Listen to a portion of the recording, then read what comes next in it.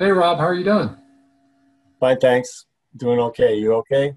I'm doing good. Thanks for joining me today. Today we're talking about commercial reviews, and I think you know something about that. So let's start off with what do commercial reviewers get right? Okay, I think that we get our position correct.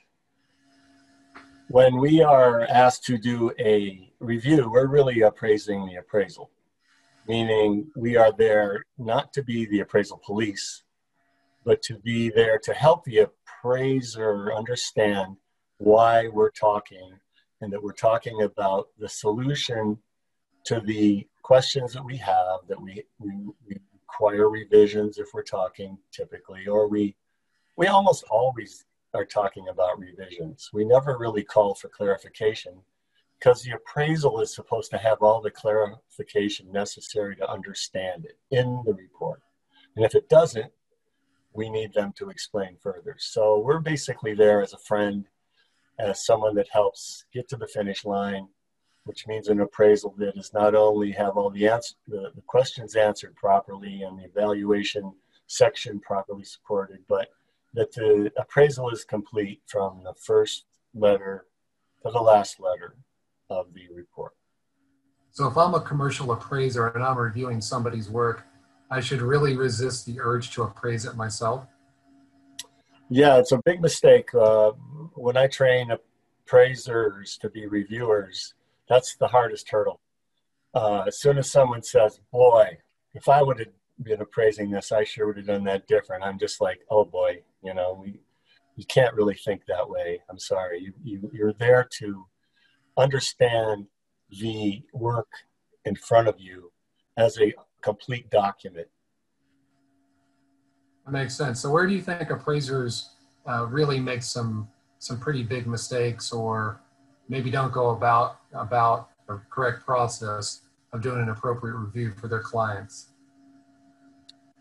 Well, basically, the unanswered question, which can take many forms, it can be a statement. The property is concluded to be $12 a square foot, period.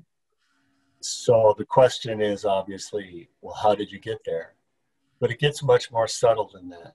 If an appraiser makes a statement that is not qualified or quantified, however you want to describe the ability, what it takes to explain the sentence that they've said or the conclusion they've made, then we have a problem which requires an answer. We'll say, well, that's a good question that you created, even though it was a statement, for instance. But if you've made this statement, please explain to us how you got there or whatever the circumstances are. I hope that makes sense. So it sounds like if they nail the subject property, they're really doing a good. If the appraiser does, then it's a lot easier on the reviewer if they nailed the subject property. Oh, yeah, that's the main point that we have. We call it nailing the subject. You really have to come off of the report after the beginning of the appraisal, going through the improvements and then the market relationship between the subject and the market. By the time you're finished with that section, which is usually how appraisals start, you will have a good feeling of whether the appraiser has understood what he's doing in terms of describing it and putting it in its position within the market. And that's where we start. And we find a lot of mistakes up in the front end. A lot of people blow past the market description because it's boilerplate, but it actually should have conclusions and summaries, et cetera, of how the market relates, how the subject relates within the market. And it is explained completely. When we get into the report and we're into the cost approach and then we get into the market approach, we realize that new items are coming up about the subject. Then we get confused and we know we're in for trouble because we know that the subject has not been nailed down before they start the valuation. That's a good point. What do you think about reviewers that, let's say, there's one typo on page 80? Would that warrant an email or a phone call to the or a revision for one or two typos in a 150-page document? Typos aren't a concern. We're interested in the content and the expertise. The only typo that I would ever report would be if they said in one part of the report it was $60 a square foot, for instance, and in the other part they say it's $50 a square foot. What that would do is, it's an obvious mistake.